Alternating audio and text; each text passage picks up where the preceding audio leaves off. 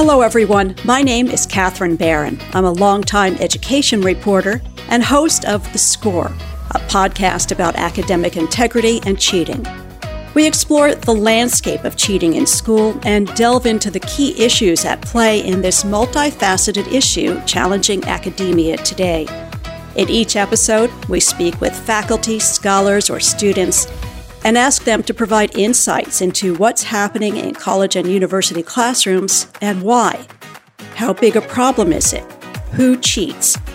As well as what policies, regulations, prevention efforts, and changes in teaching and assessment show promise in curbing cheating. Follow us on Twitter and Instagram at Podcast The Score, that's one word, or stop by our website to download show notes and see our lineup of guests and release dates. Again, that's podcastthescore.com. This episode features Jennifer Wright with the University of Central Florida, where she facilitates workshops and seminars on ethical decision-making and is program manager of student conduct and academic integrity in the Office of Student Rights and Responsibilities. She's been working on academic integrity issues and initiatives at UCF for nearly 12 years, including the simple but effective Take the Zero campaign. Jennifer Wright, welcome to The Score. Jennifer, I want to start with an article that you wrote for the Teaching Professor newsletter. It's titled Take the Zero, Helping College Students Have a Healthier Way of Thinking About Grades. It presents an innovative way to help students make better choices about academic integrity. Before we get into the specifics of the campaign, though, I want to ask you about your first sentence in the article. You wrote, "For the last 7 years, I have had the absolute honor of working with college students who have committed academic misconduct." And that kind of caught me off guard. And I'm not trying to be disrespectful at all, but it was just curious. I'm curious, what makes it an honor for you? It's an honor because my job allows me to hear students at their most vulnerable time in their life, where they are trying to come to grips with a choice that they made that they know was not the coolest thing they could have done. So to have the honor of hearing students' stories, of being hopefully a catalyst to them being able to move forward from this incident with even greater integrity, greater awareness of decisions that they're going to make. That is why it's an absolute honor. I have heard many, many unique stories associated with choices that have been made. Some of them have been very tragic. Some of them have been overwhelming. Tell us, what is the Take the Zero campaign, and where did you get the idea for it? Also, how does it address the question of what makes students cheat? I thought of it from a student. I was having a coaching session with a student who had committed academic misconduct, and every student who is found in violation of academic misconduct is automatically sanctioned to do a coaching session with me. And during those coaching sessions is where I try to figure out with the student, why did this happen? What was a reason behind it? How are you doing since it all occurred, etc. And I was talking with one student and I said to them, well, what have you reflected upon this? What was been your big aha moment from this? And they said, if I had just taken the zero, I wouldn't be talking with you. And I went, right. I can do something with that. That just had a spark in me.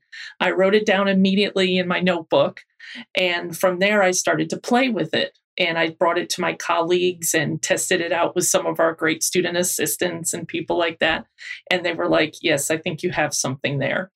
So that's where it kind of came from. It came from a student's mouth themselves. What it's addressing is when students feel that there is no other option to take, there actually is another option to take, as opposed to going ahead and saying, this is the only way I can salvage this grade. It's the only way I can pass this exam is I'm going to need to cut a corner. I want them to know there is actually an option. It's to do nothing, and it's to take the zero. So that's how it addresses the part of academic misconduct. That's very hard for a lot of students. I'm not sure I would have been making that decision in that situation. It's not easy. How do you convince students that this is the right way to go? It takes a while for the concept to sink in. I actually, will tell you really quick, I was working with a group of students just the other day, and I was asking them how their semester was going and all of it. And they're like, oh, I'm really stressed out because we have about 5 weeks till finals. So a lot of end of the semester things are being done. And I go, okay. I said, well, we're doing the best that we can. I wish you all the best and good luck with everything. And then I just had this overwhelming feeling to say the sentence. And I said to them, I go, you do know that you can miss a question on an exam. And I just started seeing faces go, no, not really. Not really. And I was like, and I must have repeated it to them at least 4 times in a row for it to kind of sink in. I have a workshop also that I do that is called B's and C's Get Degrees. And again, it's not easy for students of today to go ahead and get a C, take a 0. It's interesting how they have the ways of looking at that 0 on a 10-point quiz and manifesting it to, I can't be a doctor. I can't become a lawyer. My parents won't be proud of me. I'm going to let my siblings down. 0 out of 10 will move a student to go, it's all over. So I'm trying to get that concept across to them that it is okay. They put a lot of pressure on themselves. Tremendous. What do you say when a student is referred to your office? And how do they actually admit to cheating? I would say a good 95% of them admit to it. With academic misconduct, you need to have facts and evidence to back it up. The only time that I ever feel that there's sometimes a gray area would be sometimes with plagiarism or a writing assignment. But if a student has a cheat sheet underneath a final exam, the cheat sheet's there. If they have written on their hand, the writing's on their hand. If they have their phone out, there we go. We can see what's on the phone. And especially now with all the online classes with Honor Lock and Proctor Hub and all of this can be discovered. So 95% of them will admit to it because they know it occurred. They were there when it happened. Are they upset that they did it, or are they upset that they got caught? There's a lot of shame that's associated with this. They are very upset with themselves. They can't believe they have done what they chose to do. There's a couple of students every now and then that I will have that kind of thought process, depending on the sentences they say, where I'm kind of going, are you just sorry you got caught like this? But I can tell you, because there is not a week that goes by that I don't meet with a student and I don't have somebody who is literally crying about what has happened. And that release, they do a lot with me. So yeah, they do admit to it. They get it, that there's no other way because they were there when it happened. So they can't blame it on anybody else. And then how do you talk to them? How do you start off if you have someone in tears in your office? Hopefully the tears, they let me get through a little bit of a hello, how are you, before they start crying, but some of them don't. I started off by every session by just asking them, how are you doing living in this incredible world that we're in today? And that will kind of give me, again, some ideas and guides of where this conversation could go, especially considering, depending on points of view and whatever, we're still in this incredible pandemic. We have a lot of world events happening, things that are happening across our own country. And I want to kind of see how are they handling just that, because that is a lot for them, just to kind of see where they're going. And then from there, I usually ask, did you know at the time what you were doing wasn't the coolest thing you could have done? That usually starts the conversation, or tears, depending on which way they want to go. And I want them to, because I know how much of a release it is, I want them to be able to hear their own voice and say, yes. Because that's powerful to own a decision that you made when you can say it with your own voice. So I start with that. And then when they say yes, I'll go, okay, now let's talk about why did it happen? You knew at the time what you were doing wasn't the coolest, but you did it anyways. So let's analyze that moment in time and why did that occur? And then the conversation just goes from there. I mean, it will go in all sorts of directions. I do also ask them if they have told anybody about this, a parent, a sibling, a friend, roommate, anybody. Some of them do, some of them don't tell anybody. So we will also have that conversation as well. Hopefully by the end of our session, they are owning it. They are starting to be able to put it in perspective.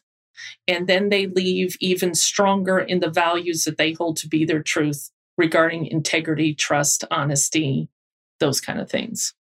So it does seem like you want to get to that critical moment where they say, I can cheat or not cheat. And what makes them cheat? And then what makes them not cheat? Yeah. I mean, well, I don't know if you've spoken with those students, but. Well, it's interesting. What I have found for the students who, when I say to them, what wasn't in front of you, or what was the message that was playing in your head at the time that you chose to go ahead and do this? And a lot of times they will say what I mentioned earlier about, I have to pass this. I must get an A. When I hear the haves and must sentences, then I know that's where some of the work is going to go as well. I have to pass this course. I must be perfect on this. I've never failed. I want to go to medical school and all of this stuff. And they're just like, at that moment in time, they were willing to sacrifice. They were willing to put into jeopardy everything that they do know to be right, because that message was so incredibly powerful for there.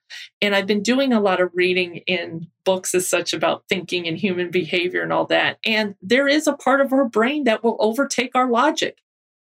And if that message is strong enough, our actions will happen accordingly there. So that's some of the things that happens to all of us.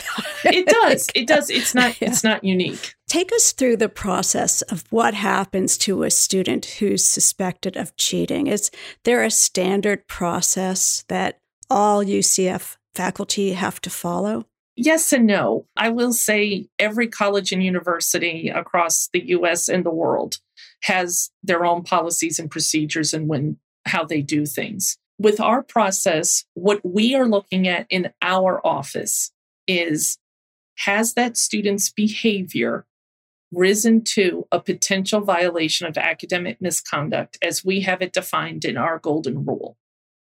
So we do not have anything to do with grades. We don't have anything to do with any kind of decisions that a program or a degree program may put into place for the student who has done what they have done. So usually this professor will go ahead and handle it in regards to what is going to be the grade violation, what's going to be the course consequence. Then they'll say, well, I want to, how do I say this, uphold my end of an obligation in acting in integrity, and I need to submit this to Office of Student Conduct and Academic Integrity in order for us to determine if a violation has occurred. And then we take it from there. And then do you hand it back to the professor when you're finished? We do. After the outcome has been resolved, after the case has been resolved, we do send a letter to the reporter, to the professor, indicating what the outcome was. Jennifer, what are the sanctions for students who are found to have cheated? And do they vary based on the type of cheating? Do some hold more weight than others? And are the sanctions kind of across the board, or do professors have a lot of discretion on that? Well, again, with our process, the professor's discretion is with the grade.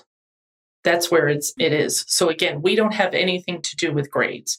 So if the professor feels, based on their policy that they have in their syllabus, that the act that they witnessed, that the student deserves an F in the course, they can give them an F in the course. If they want to just take points off, they can do that, give them a 0, whatever it is, that actually has no bearing on our process. Because professors for a final grade are looking at student behavior over a 14-week period, over a semester. We're looking at one act that has occurred on a day. So we're determining the egregiousness of that act.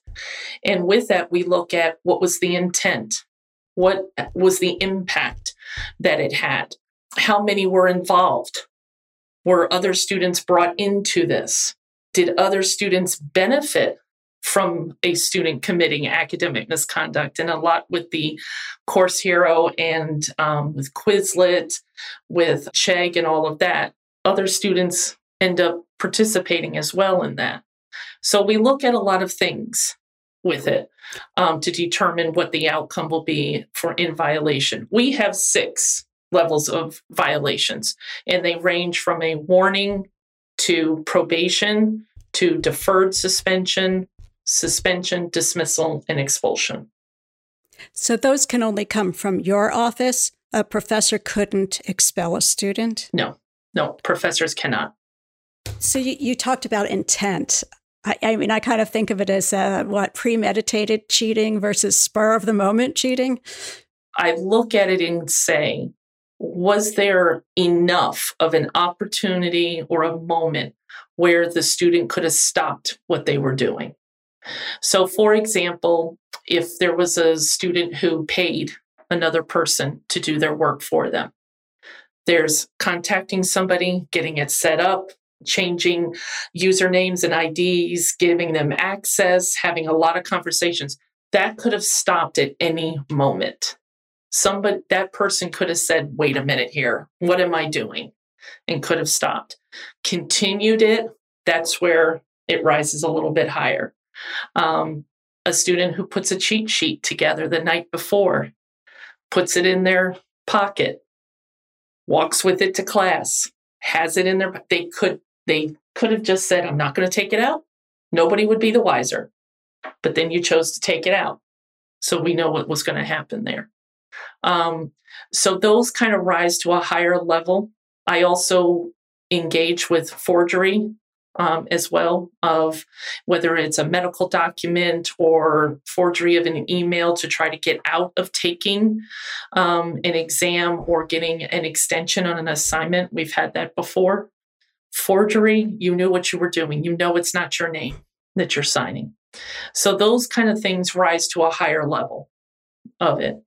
Spontaneous cheating, the way that actually happens is usually with Chegg, where a student is just sitting there and they're taking the exam, and all of a sudden panic just sets in and they go, oh my God, I need to know the answer to this question. And there's the internet. So let's go with it. So sometimes that does happen. And I can kind of feel and tell if a student, did not plan that out. And you can kind of tell that when you speak with the student. You can.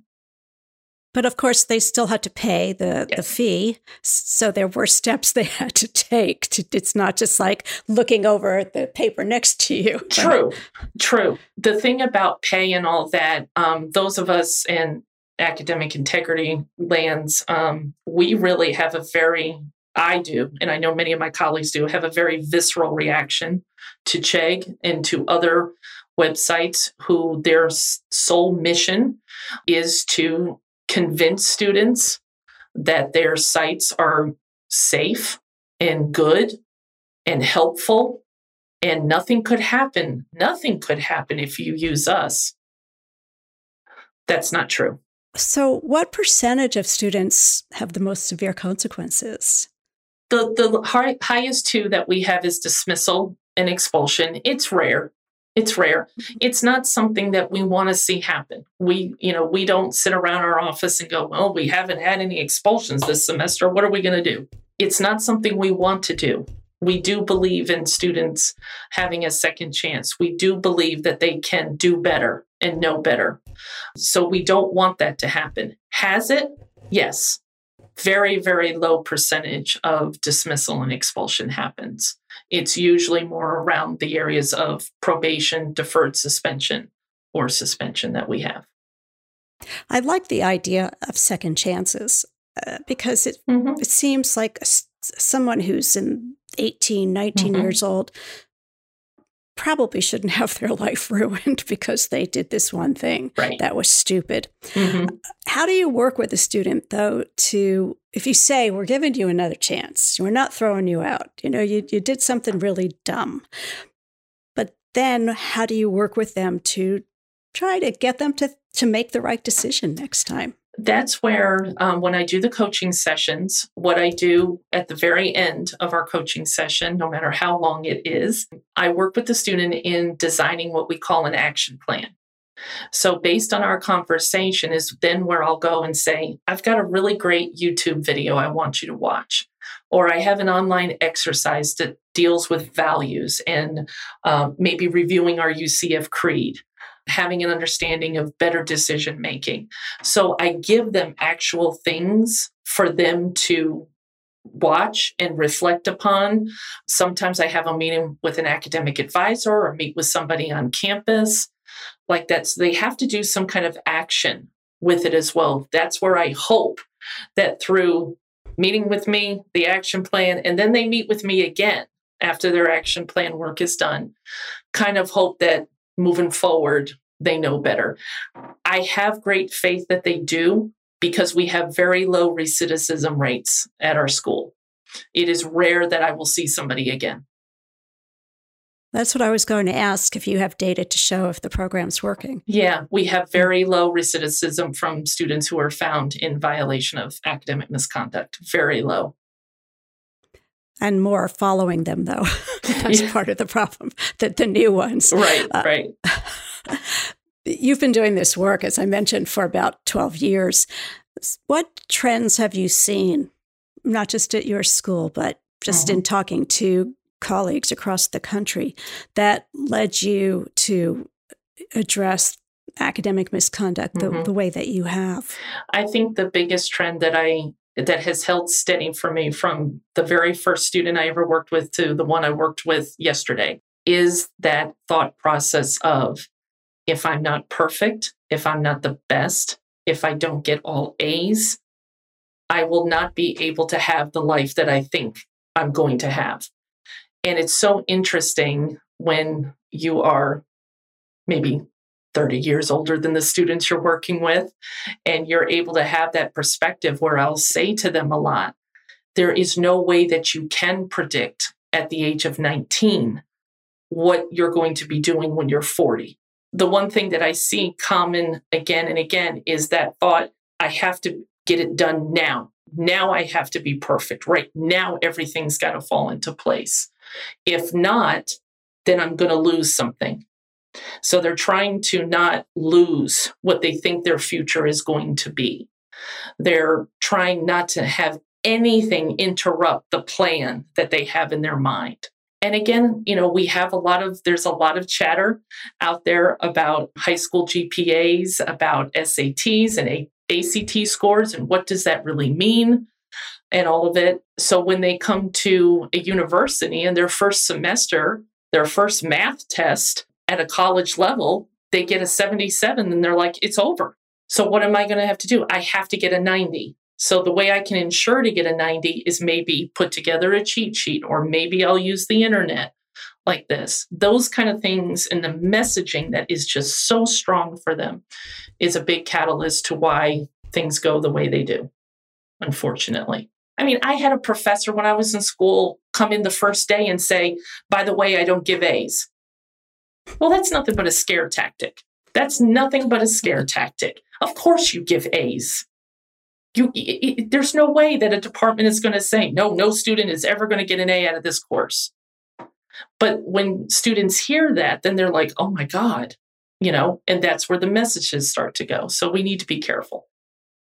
Well, that would put students off. If they're really conscientious, hardworking students, they might say, perhaps I'll drop this and take it another semester with someone else.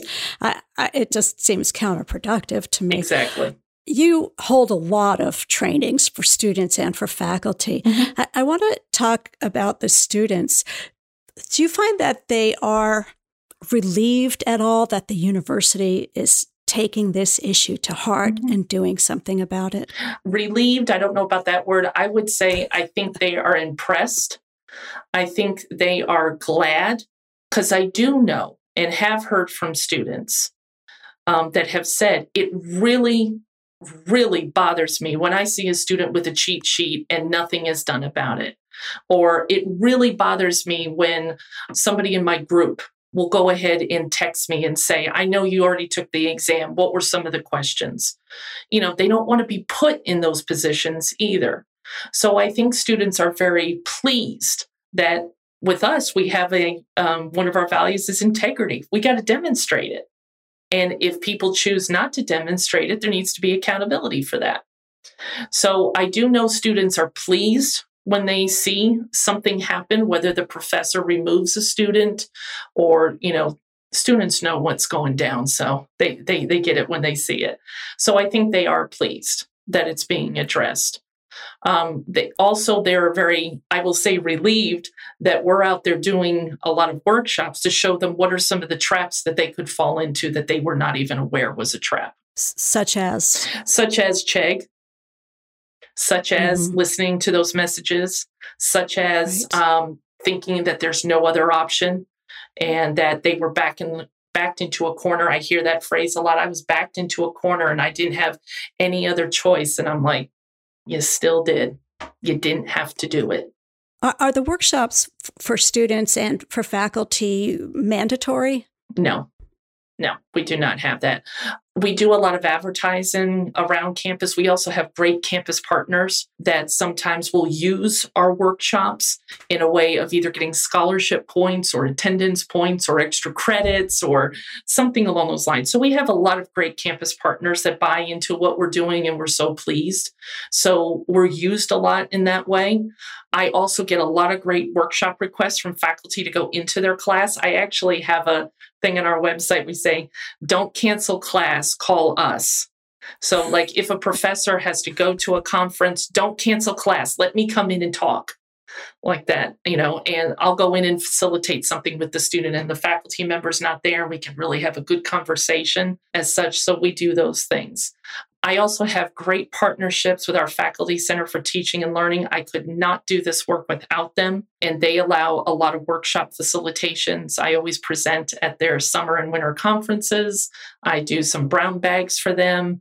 They've been a wonderful, wonderful partner to get the word out. How different is it when you're speaking to a class of students without a professor in the room, let's say, versus when you are doing 101? Oh, it's different, because what I like to see is when I say certain sentences, I just love to watch the faces, and like I said earlier with the group of students, when I said, you do know that you can miss one question on an exam, I just saw eyes glaze over, and I, would see people kind of rearing back going, she's crazy. And then I'll follow up by saying, I go, well, I just noticed that all of you are looking at me like I have four heads. I said, what's going on with that? What did I say that isn't true? I didn't say anything that wasn't true. You are allowed to miss. And I think it's when somebody like me breaks it down in front of them and they just hear that is such a truthful statement, but they've never thought about it that way. Never thought about it that way. How many workshops do you do each year? Pre-COVID, goodness gracious, there was probably averaged 40 to 45 a semester easily. During COVID, it was a little bit more difficult. Obviously, we were still able to do some. Didn't have as high of a participation rate as we would like, because obviously everybody's world was upended. So we're starting now to try to get back into a routine of providing that across campus. But this semester, I think I've probably, I don't know, maybe I've done like 6 or 7, but everybody's just trying to get used to getting back to the way we were. I'm sure that people didn't want to do another online session during the pandemic. Exactly. Exactly. How big is your office, the Office of Student Conduct and Academic Integrity? It sounds like it can't be one person doing all this, is it? Well, It's,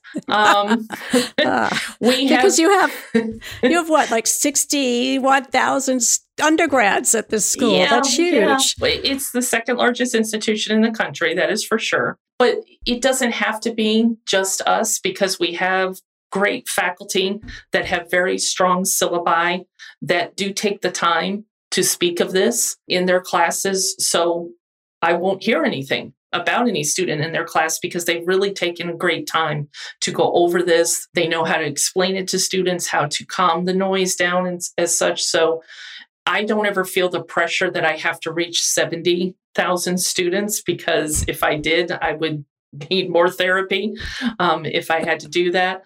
So our office is a strong office. I think one of the things that has really helped is we have dedicated somebody, myself, to just academic integrity.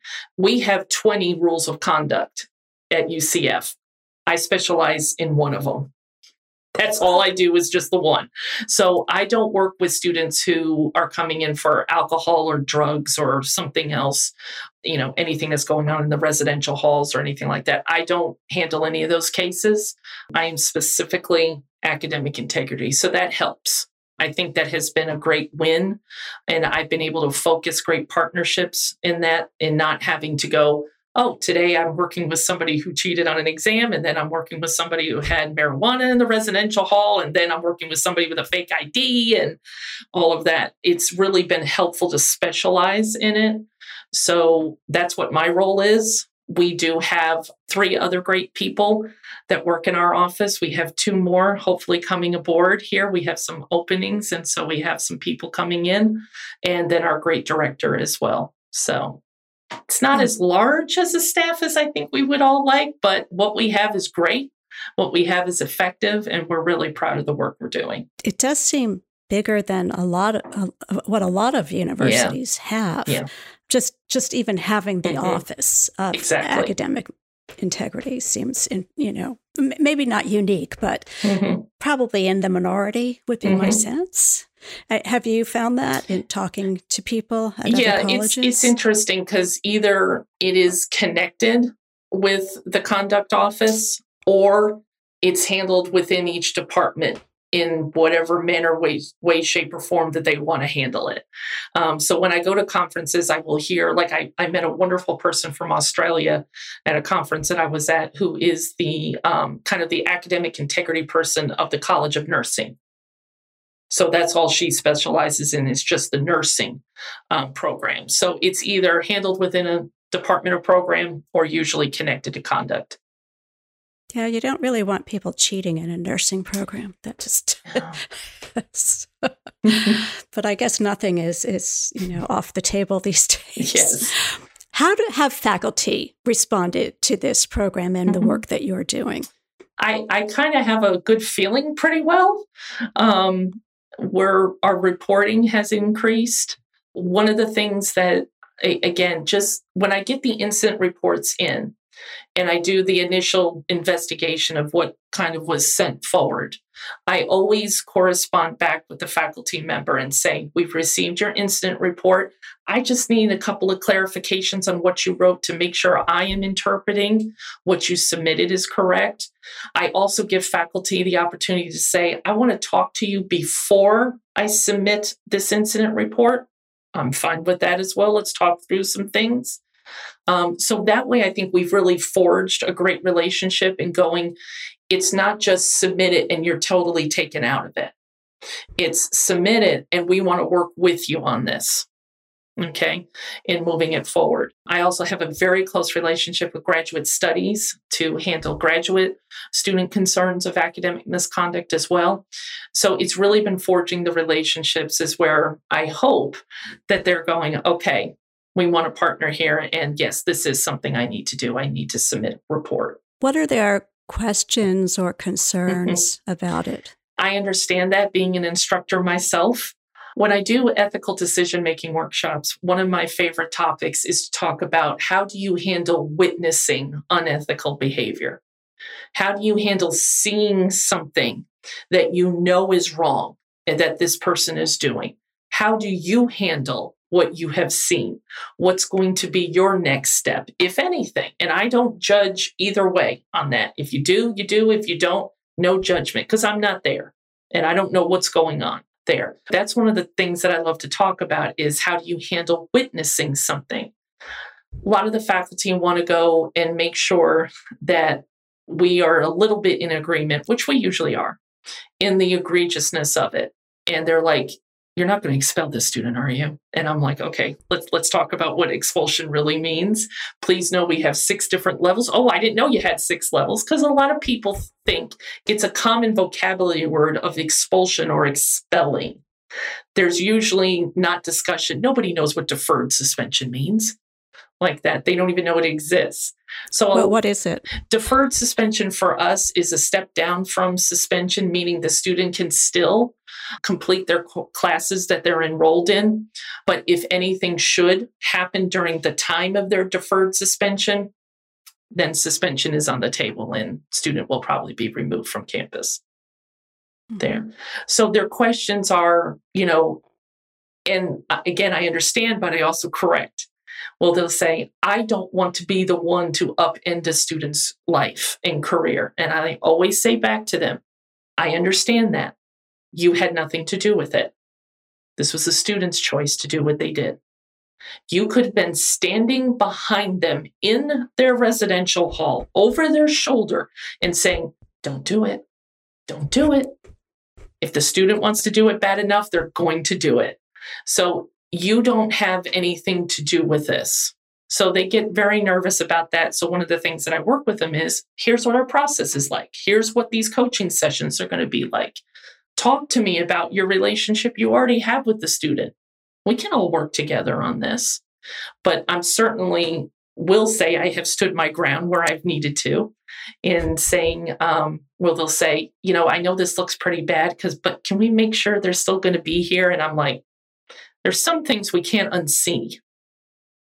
We really can't unsee somebody on a video taking notes out from underneath their shirt and then trying to hide it and use it during a final exam. I can't unsee what I'm looking at. So you've seen that? Yeah. Oh, yeah. Yeah. Many times. Many times. Someone on the score who I interviewed said that in one case, the father was crouched under the student's desk. Goodness. And I don't actually know how the video picked it up. Maybe they heard him whispering or something. Oh, I haven't had that. That one I haven't had.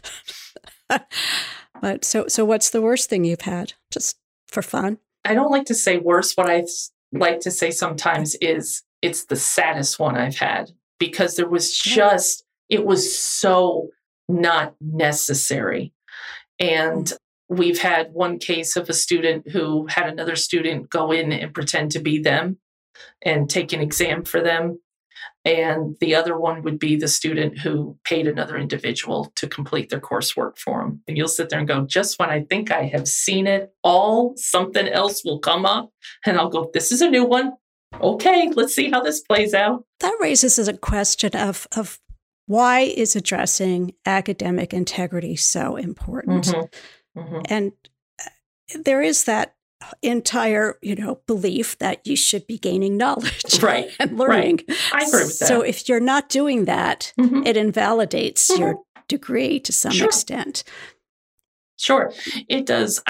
What I'm pleased with that I try to take it to another step is students will say, and I understand, they'll say, trust me, Miss Wright, I'm never going to do this again. I am never really concerned about them actually doing the exact same act again. What I say to them is, good, I'm glad to hear that.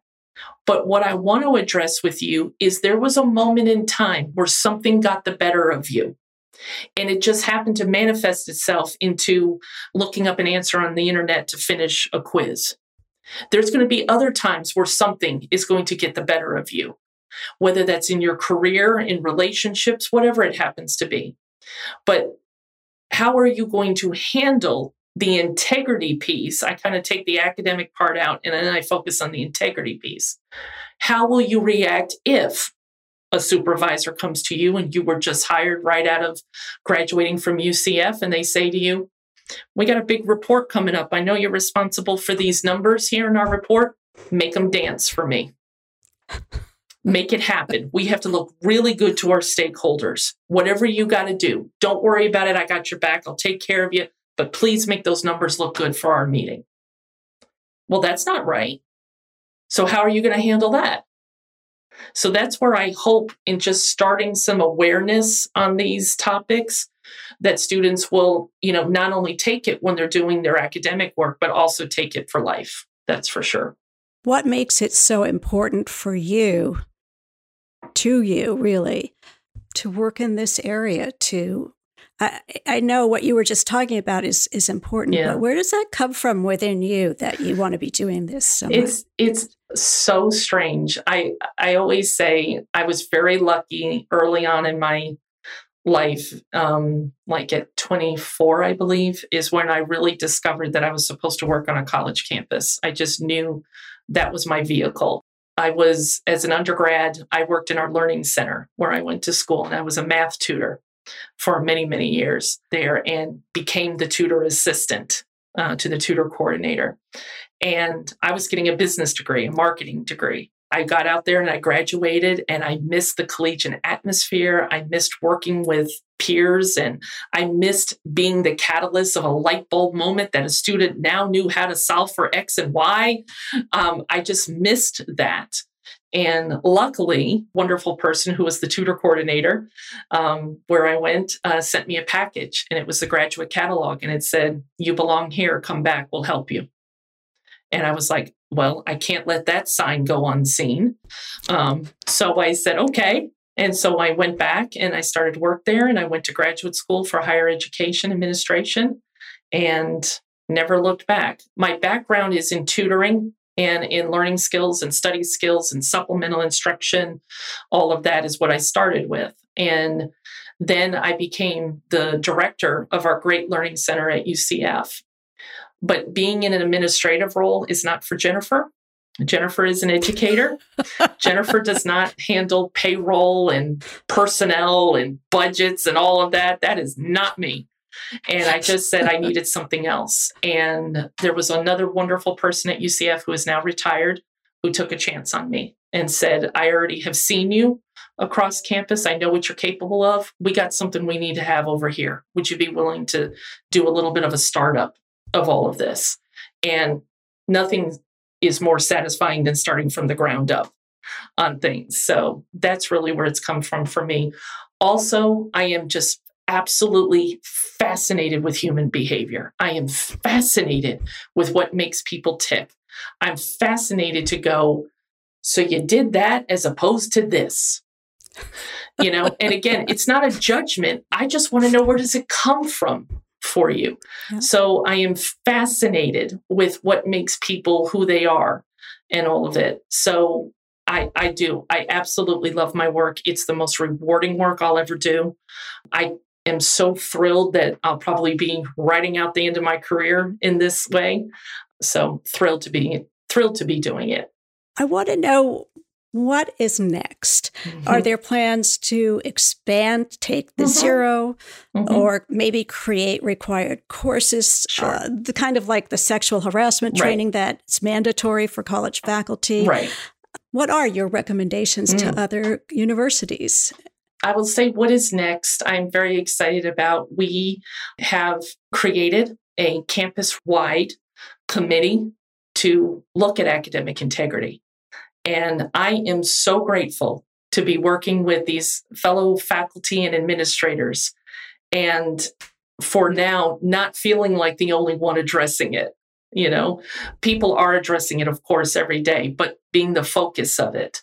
I need other people to help. I need other people to talk with and to figure out what can we do next and what is appropriate. So this campus-wide committee that has been formed, we're meeting here soon, and I'm very, very excited to see what is going to be our call, what is going to be on our agenda, and what we're going to be able to accomplish through that. There's still a lot to do with making sure that violations are up to date with the trends that are happening, especially with technology, as such, to make sure that if something does occur, we do have accountability for it and not say, well, yeah, we see where the student went wrong there, but we can't hold them for anything, So we're looking at those things, or a couple of things that are next. I would say my greatest piece of advice is, if you can, designate a person, a team, a department that just focuses on academic integrity. I think that is one of the best things you can do.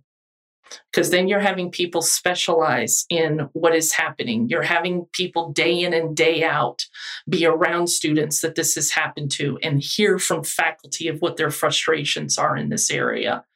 And that's what you specialize in. And then doing a lot of the preventive work is always helpful. And then you have a team specializing in prevention as such. That is the biggest thing that I would say to recommend to others, is if you can really specialize it. I think that is good. That actually takes, to a large degree, the university or college prioritizing this issue.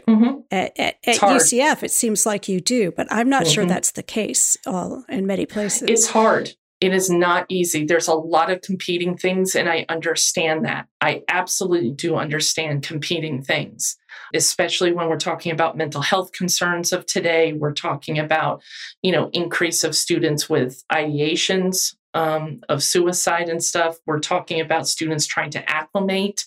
We have all of this incredibleness going on in this world. How are we focusing in on our wonderful international students and all of these things that are going on? So I don't ever say academic integrity has got to be up here, but I would just like it to be at the table with a couple of other things, and UCF has been great about that. Well, Jennifer Wright, thank you so much for sharing these innovative work ideas and insights on how to talk to students and faculty about academic integrity. Great. It's a pleasure. Thank you so much. I really appreciate it. And wonderful job with the work that you're doing with this podcast. It means a lot. Jennifer Wright is with the University of Central Florida, where she teaches ethics and leadership and is program manager of student conduct and academic integrity in the Office of Student Rights and Responsibilities.